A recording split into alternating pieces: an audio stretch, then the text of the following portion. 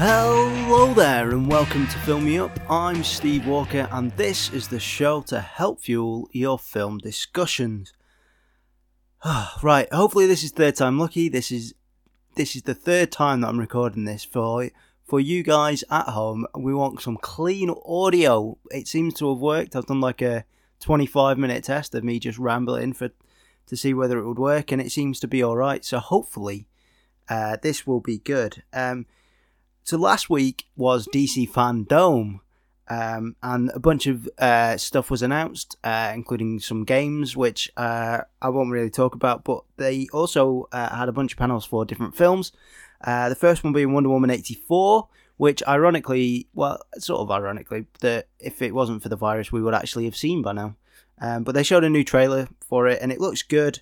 I'm pretty excited for it, because Wonder Woman is one of the best Worlds of DC films. I mean, my favourite's still Aquaman, because it's just so weird. But yeah, it looks good.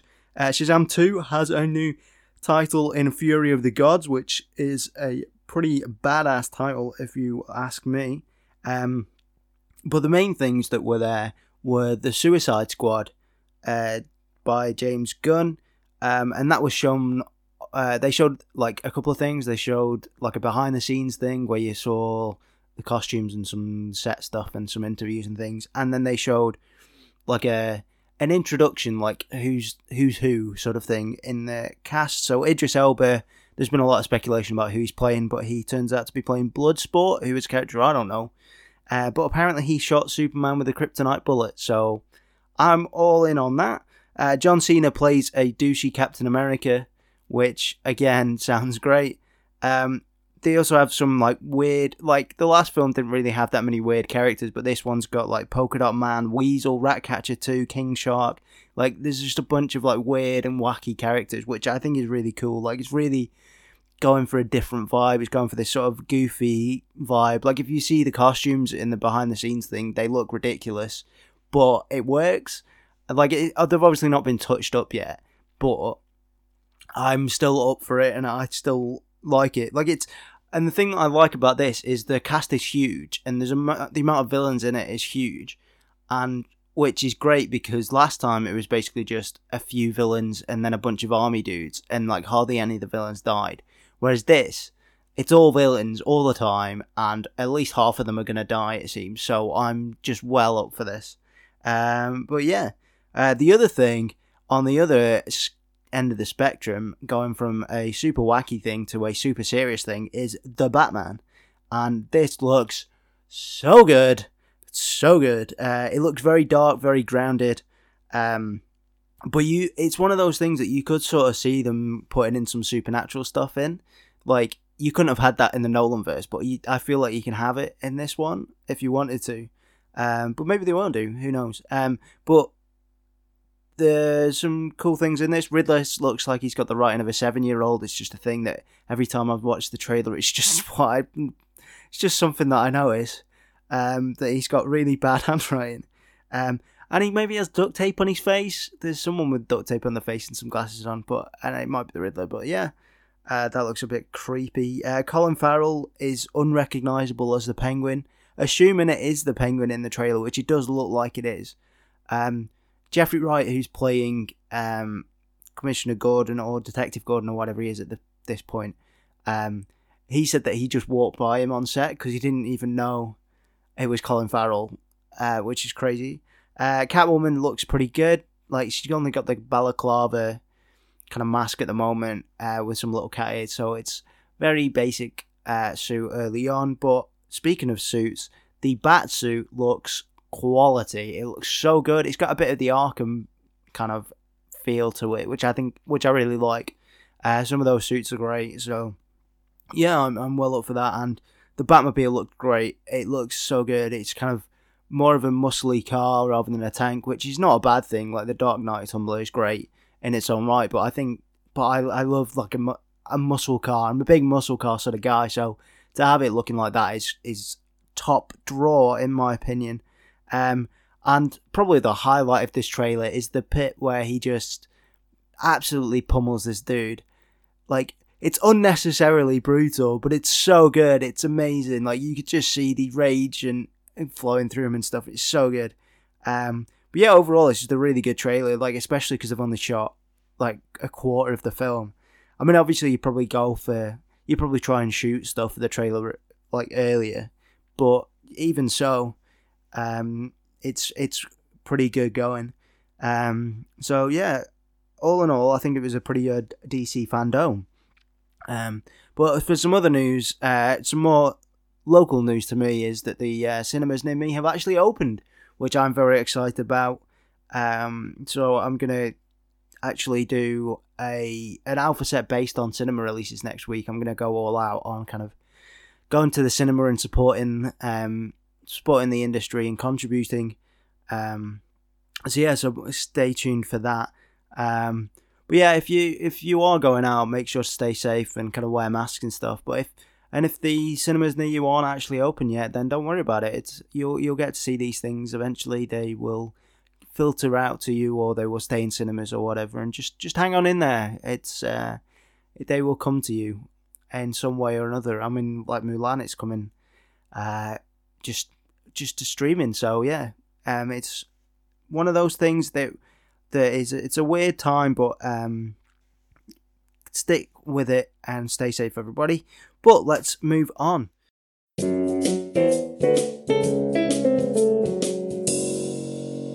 The first section of the show is Alpha Set. So this is where I look at 3 films that I have never seen before in my entire life, and they all begin with one letter of the alphabet. This week it is P. And if you do follow me on Twitter, then you will have seen those films that I have watched this week, because I put out on a tweet on Monday, so that you can watch along with me during the week if you would like. But there's no pressure to, because these are all non-spoilery talks, and it's just a little glimpse into what I think of these films. So the first film that I've looked at this week is Popstar, Never Stop, Never Stopping. So this is a mockumentary about a rap star, his former band, the Style Boys, his tour, and the ups and downs of the high life. So it came out in 2016. It's got a $20 million budget, but it only made $10 million. So it did lose a bit of money. But looking into it, it did seem like it was a small release, so that's probably why. It's got a 6.7 on IMDb. It's got a 79% on Rotten Tomatoes. So people liked it. And I particularly liked it because I gave it an 8 out of 10. I thought it was really good and really funny. And definitely like for a music documentary. Obviously it's a mockumentary. And it's made by the guys from The Lonely Island. You might know Andy Samberg from Brooklyn Nine-Nine, if you're not aware of The Lonely Island, and it's definitely got the same dumb fun feeling about it as those two things. And the songs that feature in the film definitely could have just been like Lonely Island songs, so I think it's great. I didn't really know what to expect going into it. I thought it was going to be a bit goofy and wacky because it is the Lonely Island guys, but it's really funny, and there was a load of like really good interviews. Well, not good interviews, but just interviews with like really big names from the music industry, like that I wasn't expecting. Like Simon Cowell's in it, Nas, DJ Khaled, Pharrell, Usher, Ringo Starr, and then there's like some great cameos from people who the Lonely Island have worked with before, like Akon, Adam Levine, Michael Bolton, and like there is a bunch of others that I won't really spoil because it's just crazy how many people are in this film. And how like many people have like supported this film, especially because it's not made much money, and it's basically like a parody of the whole music industry and stuff. So yeah, I'm really impressed with how many people they got on board for it, and it really pays off because it regardless of when, like, as well as having all those sort of like cameos and big names in it, it's just really funny in its own right. The main character Connor, whose rap name is Connor For Real, which is a horrific name. I feel like a lot of rap names nowadays are pretty horrific, but you know what? But whatever. And he's got that same kind of goofiness and kind of lovableness about him that a lot of Andy Samberg characters do. Like he's a bit of an unlikable character in terms of like the way he treats people and whatever, but he is kind of a bit goofy and a bit kind of like naive and whatever, and it's Like there's a point where he's got this pet tortoise that he's like really caring for, that he's called Maximus, and like the rest of the time he's just like belittling people and doesn't really care about people. But then he's got this tortoise that he's like, oh, have a little bit of food or whatever, and it's just really funny. But yeah, it's like because it's basically like because it's a mockumentary and it's basically like shot the same way that a more serious documentary would be. It's got a very predictable sort of plot, and you kind of know where it's going to go.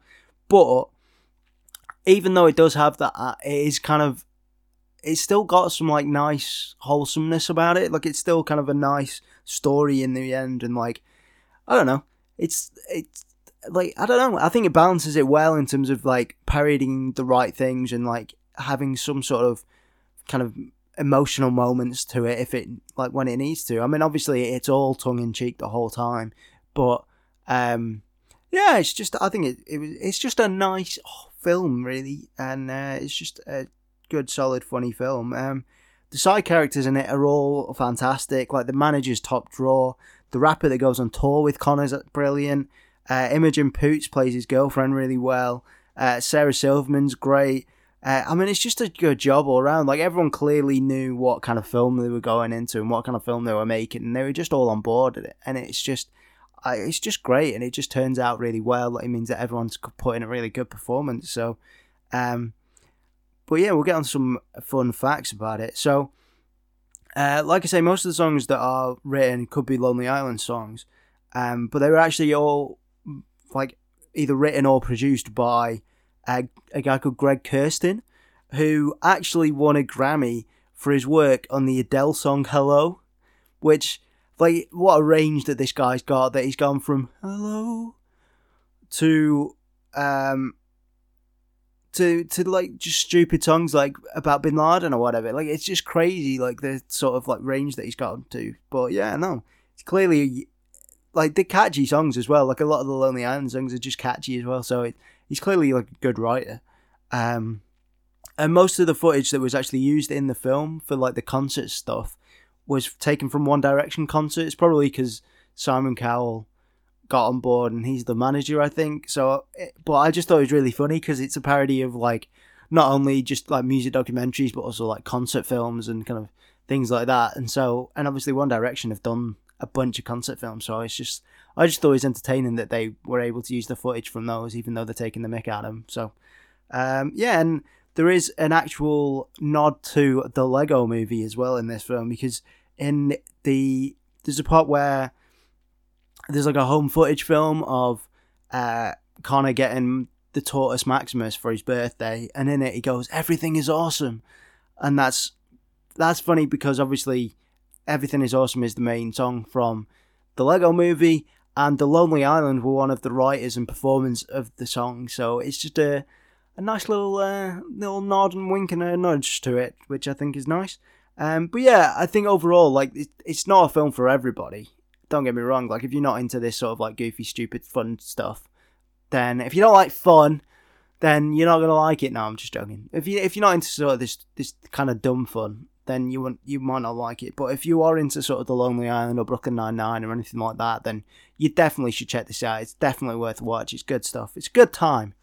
So yeah, film number 2 for this week is well, I'll let you know. It's called Professor Morrison and the Wonder Woman, and it's about a psychology professor who, with his wife, begins a polyamorous relationship with their student assistant. And that influences his creation and depiction of the most famous female superhero, Wonder Woman. And this is why I did it this week, because in honor of kind of DC fandom, I thought this is a good opportunity to watch this film that I was vaguely interested in. So it came out in 2017, and despite me searching high and low, I could not find a budget for it. But looking at it, it's got to be in the singles of millions. Like, there's no real effects to it. There's no kind of massive names in it. So, yeah, it's got to be kind of really low budget. But even so, it's probably lost money because it only made $2 million. So yeah, it's just one of those things. But it's gone down well though. It's got a 7.1 on IMDb, and it's got an 87% on Rotten Tomatoes. And I it also went down well with me. I give it an 8 out of 10. I thought it was really good, really interesting, kind of love triangle tale. A bit of a different love triangle tale as well. So, the way that this film is kind of framed is kind of in a bit of an interesting way. It's kind of Professor Marston is kind of in a review in kind of the mid-40s over the controversy of Wonder Woman's depictions. So it's mainly kind of talking about the frequent use of kind of sexual imagery, including bondage, which does kind of come up every now and again. And so the majority of the film is kind of him retelling events to kind of contextualize why he's written what he's written, or it's just kind of him remembering things of his past or whatever. He does come back to the review occasionally, and it cuts back to kind of the general public reacting to the issues and whatever, and kind of being like, this is horrible, which kids shouldn't be reading this or whatever. But yeah, I thought it's a really, because a lot of films based around this sort of time, so mainly in the 20s and 30s, they're not very kind of female focused or female friendly in a way, because at that time it wasn't exactly a time for female empowerment, and so a lot of the time they're sort of kind of just treated as like, I don't know, girlfriends or wives or whatever, that just kind of live at home and do the cooking and cleaning or whatever. But this film is very different to that. It kind of has a really refreshing take on it. It's very kind of almost like a feminist take on it. All the characters are very kind of female focused and are kind of for female empowerment, and it's just a really nice kind of way of looking at it, especially in sort of that time where you wouldn't normally get that sort of thing. And the thing that sort of makes this film is the characters. And like you when you're watching them, you do see how likable they are, and you can genuinely kind of see like why someone would fall in love with them. Like going into this, I thought, well, I didn't know what to think, but I thought that, I don't know, like I'm not a huge sort of fan of like rom-coms or whatever, where they can be a bit saccharine and they can be a bit like, oh yeah, and they're falling in love and blah blah blah. But this is kind of deeper than that. It's kind of more psychological, and like there's more to it than just kind of a romance, or I guess 3 romances, because they're all in love with each other. But yeah, like, because I think if it was just a straight out romance, I might not have liked it as much. But the fact that it kind of, there's lots of kind of psychological kind of evaluation, and there's also kind of the Wonder Woman stuff in it, then it does kind of make for a more rounded and interesting film. Speaking of the Wonder Woman stuff, it doesn't actually come in till quite late into the film, but everything up, it doesn't feel like it's too late in the film. Like it's feels like it's a natural course for it to take, and it feels like everything before that does sort of like lead up to it and does have meaning, and does kind of is the context for Wonder Woman and the creation of Wonder Woman, because he's like combining all his experience with both of his lovers. He's combining their personalities and their strengths and making this kind of beloved character that we know today. But as mentioned, he also does bring in their keenness for kink. And it is brought up in the film, but I feel like it's got a bit of class and a bit of taste to it. Like, it's all, like I say, like a lot of it's done from the psychological point of view, and so it never really feels smutty or like dirty or whatever. It just feels like some people experimenting, and like it's more about their psyche and stuff. So and like a lot of like a thing that comes up regularly is William Marston's kind of disc theory, which is dominance, inducement, submission, and compliance, and how that kind of relates to everything. Obviously, kind of relates quite strongly into kind of like, I don't know, like bondage or whatever, and then it relates into kind of the female kind of thinking, and kind of, I don't know, in females' place in society, and he's kind of related it and put it in with all his into the comics with Wonder Woman. So yeah, I mean, I think it works really well, and like everything that is mentioned and kind of brought up in the film does tie together, and it all does feel like it's got purpose and meaning, and nothing's really brushed over. Like there's moments when they basically invent the lie detector, And it's not just kind of like, oh yeah, they invented the lie detector. It's then brought up and used like in a number of scenes to kind of have some dramatic moments and to kind of put in some kind of character moments, which I think is really well done. But yeah, let's go on to some facts about it. So this, it's claimed to be based on true events, and like there was a guy called William Marston who invented Wonder Woman and everything, but in actual fact, it is the director's interpretation. So the director, Angela Robinson, says that she spoke to a source and then came up with her own interpretation. But it turns out that source isn't any members of the family, and that she never talked to the family at all. Like Christy Marston, who is William's granddaughter, she rejects the claims in the films and she doesn't support it. She says like it didn't happen that way necessarily, and like some of those things, it didn't work out like that. But I don't think there's anything wrong in sort of doing your own interpretation of it, because the characters are, and like these people are actually like portrayed really well, and like they like you feel for them as characters and you kind of can relate to them, and they just seem like brilliant people. But I think it is strange that she didn't talk to the family at all. Like, even if you are just going to say, right, well, I've got these are the facts that I've managed to get together, or these are the sort of tales and stories that I've got together, and I'm going to make this film in this way. I just thought I'd let you know out of courtesy, sort of thing. Like, even if you're just doing that it would make sense to do that. But to be honest, if I was trying to make a film, I'd try and get it kind of as accurate as possible. So I don't know, it just seems weird to not talk to the family, but hey ho, it's just one of those things. As well as some of the claims about the characters and the family being false, another claim is that they invented the lie detector, but it turns out that that's false as well, and that they only actually invented the systolic blood pressure cuff, which is the bit that basically measures your heart rate and measures your blood pressure and whatever, and decides whether you're lying or not. So I feel that is the crucial key element of the lie detector. So, and without that, you've just got like a needle and a bit of paper and a pen and whatever. Like, I think that you need that in order to get it to work, really. So, I don't know. I think that's been a bit petty, but apparently they didn't actually invent the thing. They just invented the cuff that is the actual key component. So they basically invented it. They near as damn it invented it. One person who is actually a good friend of the Marston family and who does talk to them, apparently, is Linda Carter, who played Wonder Woman in the 1970 series, and she actually showed up at the Wonder Woman 84 panel out of nowhere. It was a surprise to everyone that she showed up, but yeah, she apparently talks to them, so she maybe she's got their advice on kind of how to portray Wonder Woman. Maybe she's the source. Maybe she's the director's source.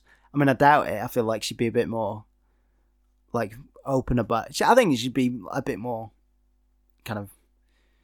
I don't know. I doubt it, but it's a nice little thought. But yeah, it seems like Linda Carter is obviously keeps in contact with him and obviously has a good relationship with him, which I think is nice. But yeah, I think overall it's a really fascinating sort of look at some interesting lives and some interesting kind of ways, even if it is kind of a bit embellished and kind of some of it is kind of false. I think it works really well, and I think it does kind of portray them in a nice light. So yeah. But let's move on to the third and final film from this week, and it's also from the 1920s and 30s, and this is Public Enemies. So this follows notorious bank robber John Dillinger as he deals with his FBI pursuers, other criminal elements, and a new love of his life. So this came out in 2009. It had a $100 million budget, so the most expensive by far the film so far. And it made $214 million, which is not bad, but it's not great because as a rule of thumb, you double the budget in order to account for marketing and things. So that's $200 million. So they've only really made $14 million off like $100 million investment. So it's not great. But it went down okay. It's got a 7.0 on IMDb. It's got a 68% on Rotten Tomatoes. I didn't like it as much though. I only gave it a 5 out of 10. I thought it was kind of boring at times and kind of confusing. But I'll get into that a little bit later. The main character of John Dillinger was played by Johnny Depp, which I thought was nice to see him playing what I would call a normal role rather than playing like some weird character. Because like at that point, it was like playing like Willy Wonka and like the Mad Hatter and Jack Sparrow and whatever. So like it's nice to have him just playing a normal person sort of thing. But there is part of the film later on where he starts to look less like Dillinger and more like Depp because he's having to like disguise himself, which is just like, well, whatever. Christian Bale's the lead FBI agent in it, who's alright in it, but he's not in it as much as I would have hoped, and he didn't get a lot to do in it. And I feel that that's kind of the case of a lot of the cast. Like, this cast is packed. Like, there's Marianne Cotillard from The Dark Knight Rises, plays Dillinger's girlfriend. She doesn't have a lot of stuff to do. Carey Mulligan's in it for about 2 minutes. Stephen Graham, who you might know from kind of British TV shows and kind of pops up here and there and in various things. He plays a really good role of Babyface Nelson. David Wenham from 300 and Van Helsing's in it. Stephen Dorff from Blade and Immortals. Jason Clarke from Dawn of the Planet of the Apes and Terminator Genisys, he's in it. Stephen Lang from Avatar. Like, this cast is absolutely stacked, but there's also a bunch of other people that I don't recognise and that I don't know. And the confusing thing about it is, because it's the 20s and 30s, a lot of them they all dress basically the same, and they all have basically the same haircut, and so it's kind of hard to follow who's who. And I think that's partly to do with the editing and the way it's shot and stuff like that. I mean, the film does open pretty well. It's got a jailbreak, and there's kind of a few fun scenes, like the bank robberies are pretty good. But I would say, like, on the whole, a lot of the action's kind of hard to follow. And one scene that kind of in particular kind of highlighted that to me was kind of they do a shootout at a lodge, and I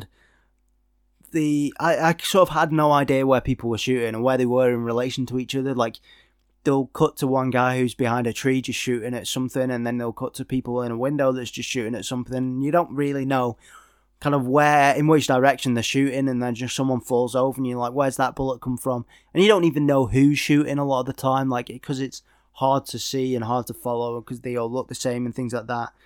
I think they just could have done a better job at sort of highlighting individual characters. I think the part of it is that a lot of the characters have a very similar sort of personality. Like, none of them are kind of standout characters. The only ones that really are kind of Jason Clarke and Stephen Graham, and everyone else just kind of jumbles into one. And so when you've kind of got those action scenes, there's no perspective and you can't really tell what's going on. But it also means that it's hard to tell, like, who's kind of been carried forward from scene to scene in a way. Like, until you get to a point partway through the film where John Dillinger's apparently on his own, and then you're like, what's happened to everyone else? Like, I don't remember, like, because someone will go down or, like, maybe get captured or killed or whatever, and you're like, I don't even know who that is necessarily. Is that a side player? Is that a big person? Is that someone in the gang? I just don't know. Like, it's kind of hard to follow.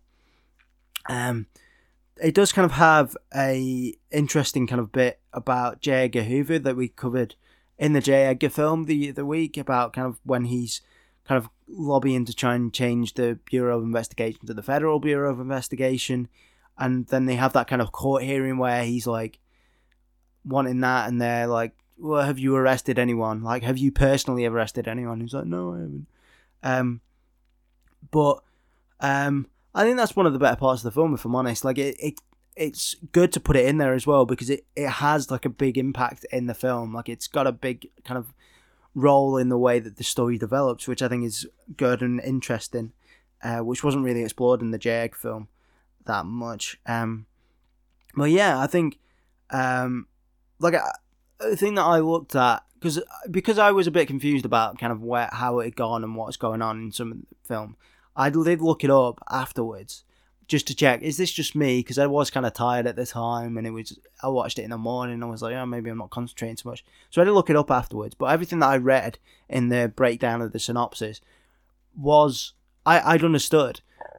So I seem to have understood the basics and kind of the gist of it, but it's just kind of characters and scene to scene. It just didn't really make a lot of sense, which, I don't know, it's just one of those things. Like, a lot of the time they're sort of mumbling and you can't really tell what's going on, and you don't know who's talking to who and what they're saying and what's going on, and it's just, I don't know, it's just one of those things. I think it's just kind of structured and edited and paced weirdly, and just, I think it's just executed kind of poorly, really. But saying that, there are a few moments that I absolutely loved, because like the bank robbery scenes and stuff I mentioned, and any time where a particular song called 10 Million Slaves by Otis Taylor kicks in, is just pure brilliance. Like, it conveys this really cool vibe, and it just fits so well. I wouldn't have thought, you wouldn't have thought it would, but it's just absolutely pitch perfect. It's so brilliant, and it conveys this, like I say, it conveys that cool vibe and tone, but that I think the film missed. I think it's quite a serious film, and there's not enough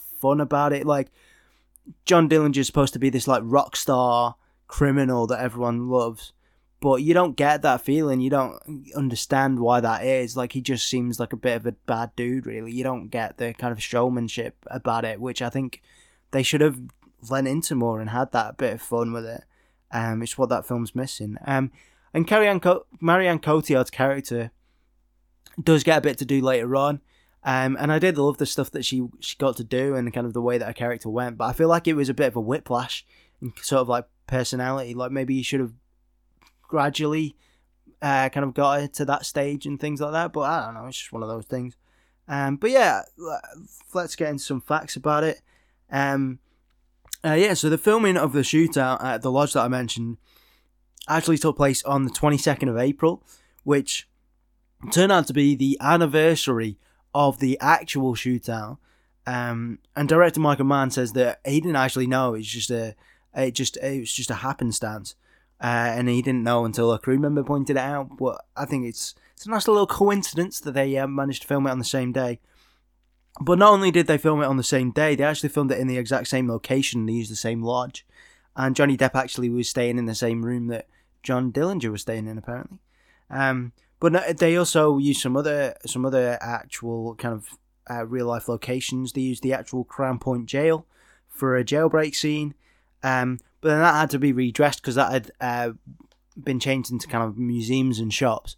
So that had to be redressed so it actually looked like it was the 1920s and 30s, which was interesting. And lastly, they filmed a lot of this stuff at real places, but then they also filmed a bit in Wisconsin as well. And when they were filming, a boy told Johnny Depp that he liked his hat, and he was like, "Yeah, I want one like that." And so Johnny Depp said that he would see to it. And after filming, Johnny Depp actually sent his hat to the boy, which I think is a nice little touch, and that kid was probably made up. So yeah, I just thought it was a nice little story. But yeah, I think overall it's an interesting story in the film, but it's just poorly executed, really. And it kind of because it's kind of a bit confusing, it's kind of boring, and you're not sure kind of what's necessarily going on. But like I say, you get the gist of it enough, but it's just, I don't know. It's just not. I just feel like it was poorly executed, really. But that's just me.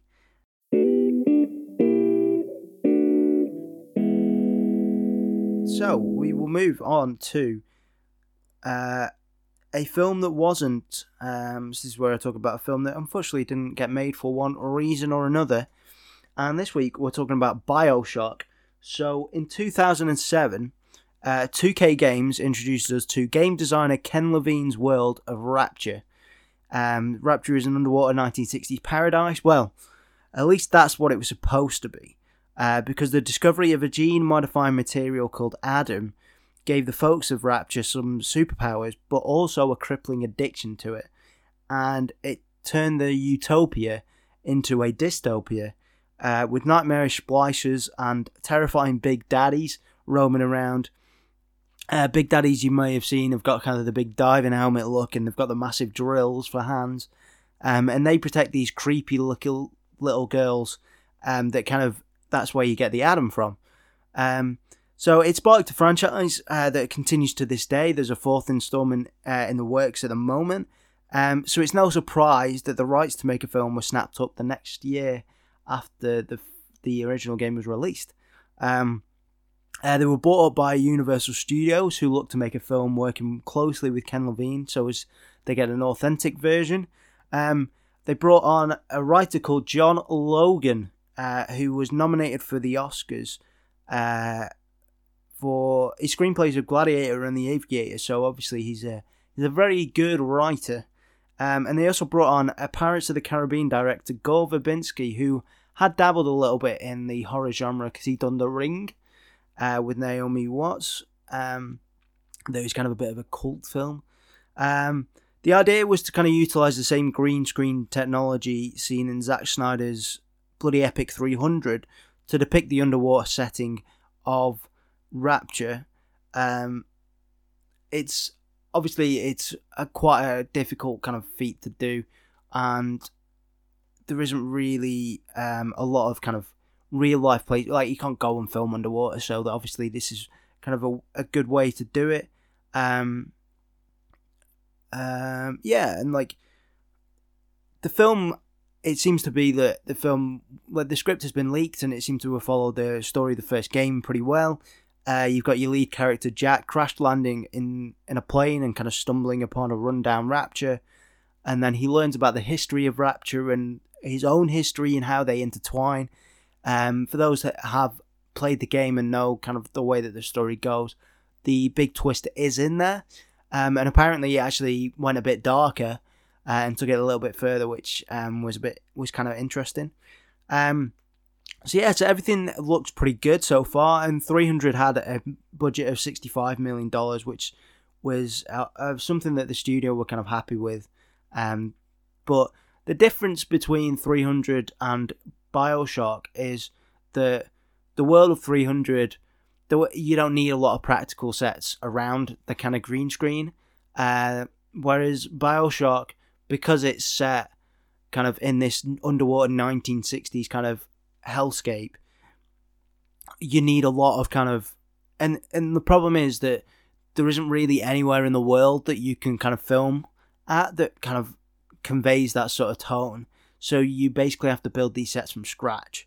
So this kind of, along with the fact that you need to do effects for all of these kind of creatures and kind of the action and whatever, it means that the budget actually came out to around 150 million. And that's not necessarily a huge problem for like maybe a PG-13 film, but for something that's an R-rated film, it's a bit on the steep side, especially seeing as this is a video game film, and obviously we all know the video game curse in terms of films, because it's very rare that you get a good one. They all seem to be quite bad, so it's got both of those things that are not going for it. And to put it in perspective, with a $150 million budget, you'd need to have made like 400 to 500 million to be profitable. And at the time, in the late 2000s, no video game had actually broken 400 million. And since then, only Detective Pikachu, Rampage, and Warcraft have done. And they all have PG-13 ratings. So, understandably, the studio was worried. They did propose making the film PG-13, but it's not really the sort of story that you can do that with. So they said, well, how about we lower the budget to 80 million, which is pretty reasonable, really. Like, Deadpool 1 had a budget of 68 million, and that made, like, oodles of money. And after it did that, the budget for Deadpool 2 was 110, so it's not even like it's that big of a jump in terms of budget. And so 80 million is not anything to grumble at, but Verbinski didn't feel that he was able to do the film on that sort of budget, and he said at that time there were some expensive R-rated movies that were not working. It's very difficult when you're 8 weeks away from shooting a movie. You can really see in your head, and you've almost filmed the entire thing. So emotionally, you're right at that transition from architect to becoming a contractor, and that will be a difficult place to get back to. So obviously he didn't feel that he was able to do it. I think the R-rated film that they're talking about is Watchmen. So it had like a big budget and lots of effects and stuff, but it was kind of a bit of a niche sort of market, and so it didn't do as well. And this arguably is a similar sort of niche market. So so I think it's probably wise for the studio to do that. But but unfortunately for Gore Verbinski, it was quite close to shooting, and he'd obviously got everything sorted, and it's disappointing. So he actually left the director's chair and chose to focus on his animated film Rango, which was also written by John Logan, which turned out to be a really good choice because Rango actually won Best Animated Picture at the Oscars. So very good choice. But Verbinski did actually stay on as producer, while 28 weeks later director Juan Carlos Fresnadillo took the chair. But Ken Levine, the game designer, didn't actually gel with Fresnadillo in the same way that it did with Verbinski, and the film was kind of put on the back burner until in 2013 Levine officially cancelled the film. He said they brought another director in and I didn't really see the match there. And 2K is one of those companies that puts a lot of creative trust in people. So they said, if you want to kill it, kill it. And so I killed it. For us, there's no burning desire to have a movie made just to get it made. It's really got to be something that will A, give the fans something that they want, and B, for those who don't know BioShock, really introduce them to something that's consistent with the game and is going to be a good representation of the game. There are differences between games and movies, no doubt, but the movie has to draw from the same DNA in terms of the world and the story beats. But we don't have a need to get it made, which I think is fair enough. I have respect and admire them for just sticking to their guns and going, we don't actually have to get this made. We don't have to compromise on this if we don't want to. We have a really successful game franchise, and the gaming industry is kind of just as big, if not bigger, than the film industry. So it's completely right that they don't have to make it if they don't want to. And I feel that I feel that they are well within their rights to say, well, if we're not getting an accurate depiction, why make it in the first place? So yeah, I think it's really good that they're doing that. There is a bunch of concept art floating around on the internet by Kazra Farahani, who worked on Birds of Prey, Captain Marvel, Star Trek Into Darkness, and Thor. And then later on, Jim Martin, who worked on Alien Resurrection, Matrix Reloaded, Captain America: First Avenger, and Pirates of the Caribbean at World's End, also directed by Gore Verbinski. And so they give us a glimpse of the kind of world that we've seen, that we could have seen. If you kind of think of those sort of films, you can see some of the kind of, if you think of this film that they've worked on, that you can sort of see some of the kind of inspiration and where stuff might kind of tie in together. It does sound pretty good. But yeah, there's not really been a lot of word on it since. Ryan Gosling apparently mentioned it in an email to Sony Pictures producer Amy Pascal, but I mean that's probably one of a gajillion things that get mentioned in emails in Hollywood, so it's not worth looking into, and it was quite a while ago.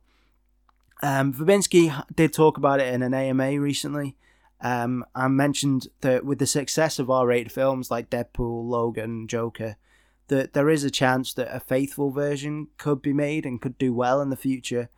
And considering the fourth game is actually on its way, then I feel like now wouldn't be a bad time to start putting wheels into motion. Kind of by the time that you get to release the film, you can release it around the same time as the game, and then it's bringing up hype again. And I think that'd be a good time to do it. So, I guess we'll see. A lot of people said that Guillermo del Toro would be a good choice for it. I think Mike Flanagan would be a really good choice. He directed Hush that I talked about a number of weeks ago. He's also done The Haunting of Hill House and Oculus and Doctor Sleep.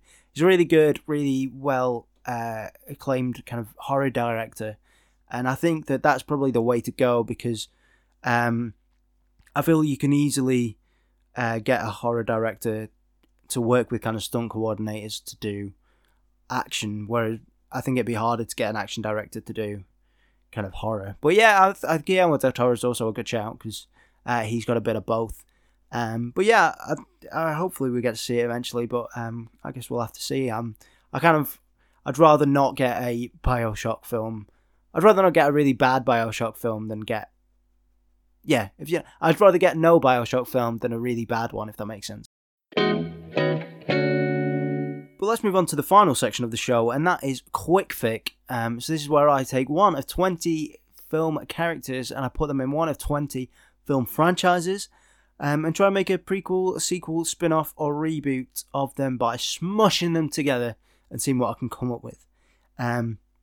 So this is actually the only part of the show that is not being repeated, because it's random every time.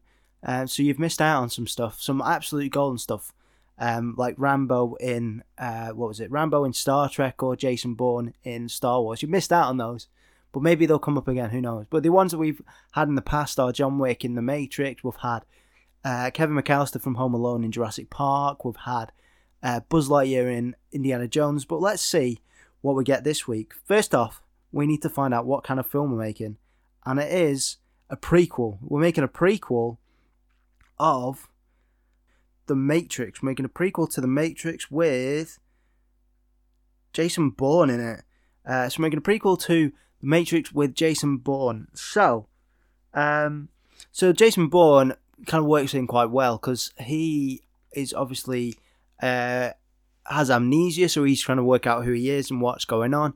And I think that could work really well and sort of being able to work out what the Matrix is, and he could be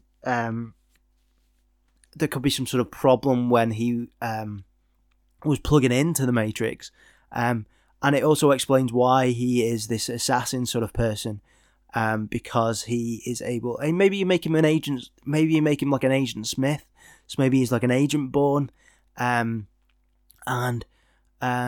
because Agent Smith is like a virus that the Matrix has put in, and maybe he is maybe he's the predecessor to Agent Smith, and what the Matrix actually did and what the tentacle robots did is that they decided to try and corrupt someone that was going back into the Matrix from Zion when they were plugging in. So that's how they were doing it, and they were making this assassin person who didn't know who they were, but then as the film progresses, he learns who he is and what's going on, and kind of wants to fight back and whatever, and that means that, and so when you get to the actual Matrix, the robot tentacle people, monsters, aliens, things, they decide to make a virus from scratch rather than trying to corrupt an already existing person that's going back. So that's how you get Agent Smith. So maybe this is a prequel of kind of how you get Agent Smith, and you have Agent Bourne before that, and and I think that would be an interesting way of doing it. I think that would be a good way of doing it. He's basically the predecessor to Agent Smith, but he comes good in the end, and he has to, maybe he fights Agent Smith at the end, and then he dies to Agent Smith in the hands of Agent Smith, and then that's how you get Agent Smith, and it's a prequel to the actual The Matrix. So I think that, to me, that's just something that I've come up with on the top of my head. I think that would be a good way of doing it. But if you have any other ideas or suggestions for how Jason Bourne could be in a prequel to The Matrix, then please let me know, either on Twitter at AllOutWalker or by email at filmmeuppod@outlook.com. There you could use the same contact details if you want to talk to me about anything we talked about this week, any of the films that we talked about, if you're going to the cinema, what you're seeing, anything from DC Fandom, anything at all, that would be swell. As always, thank you very much for listening. Hopefully this sounds good to you, third time round. If you would be a darling and leave a 5-star review, that would be absolutely top drawer, just to get people, just to get it out there and let people know that it's good stuff. And also, if you could just tell a friend that might be interested, that would also be swell. Once again, thank you very much for listening, and I will see you next time. Bye.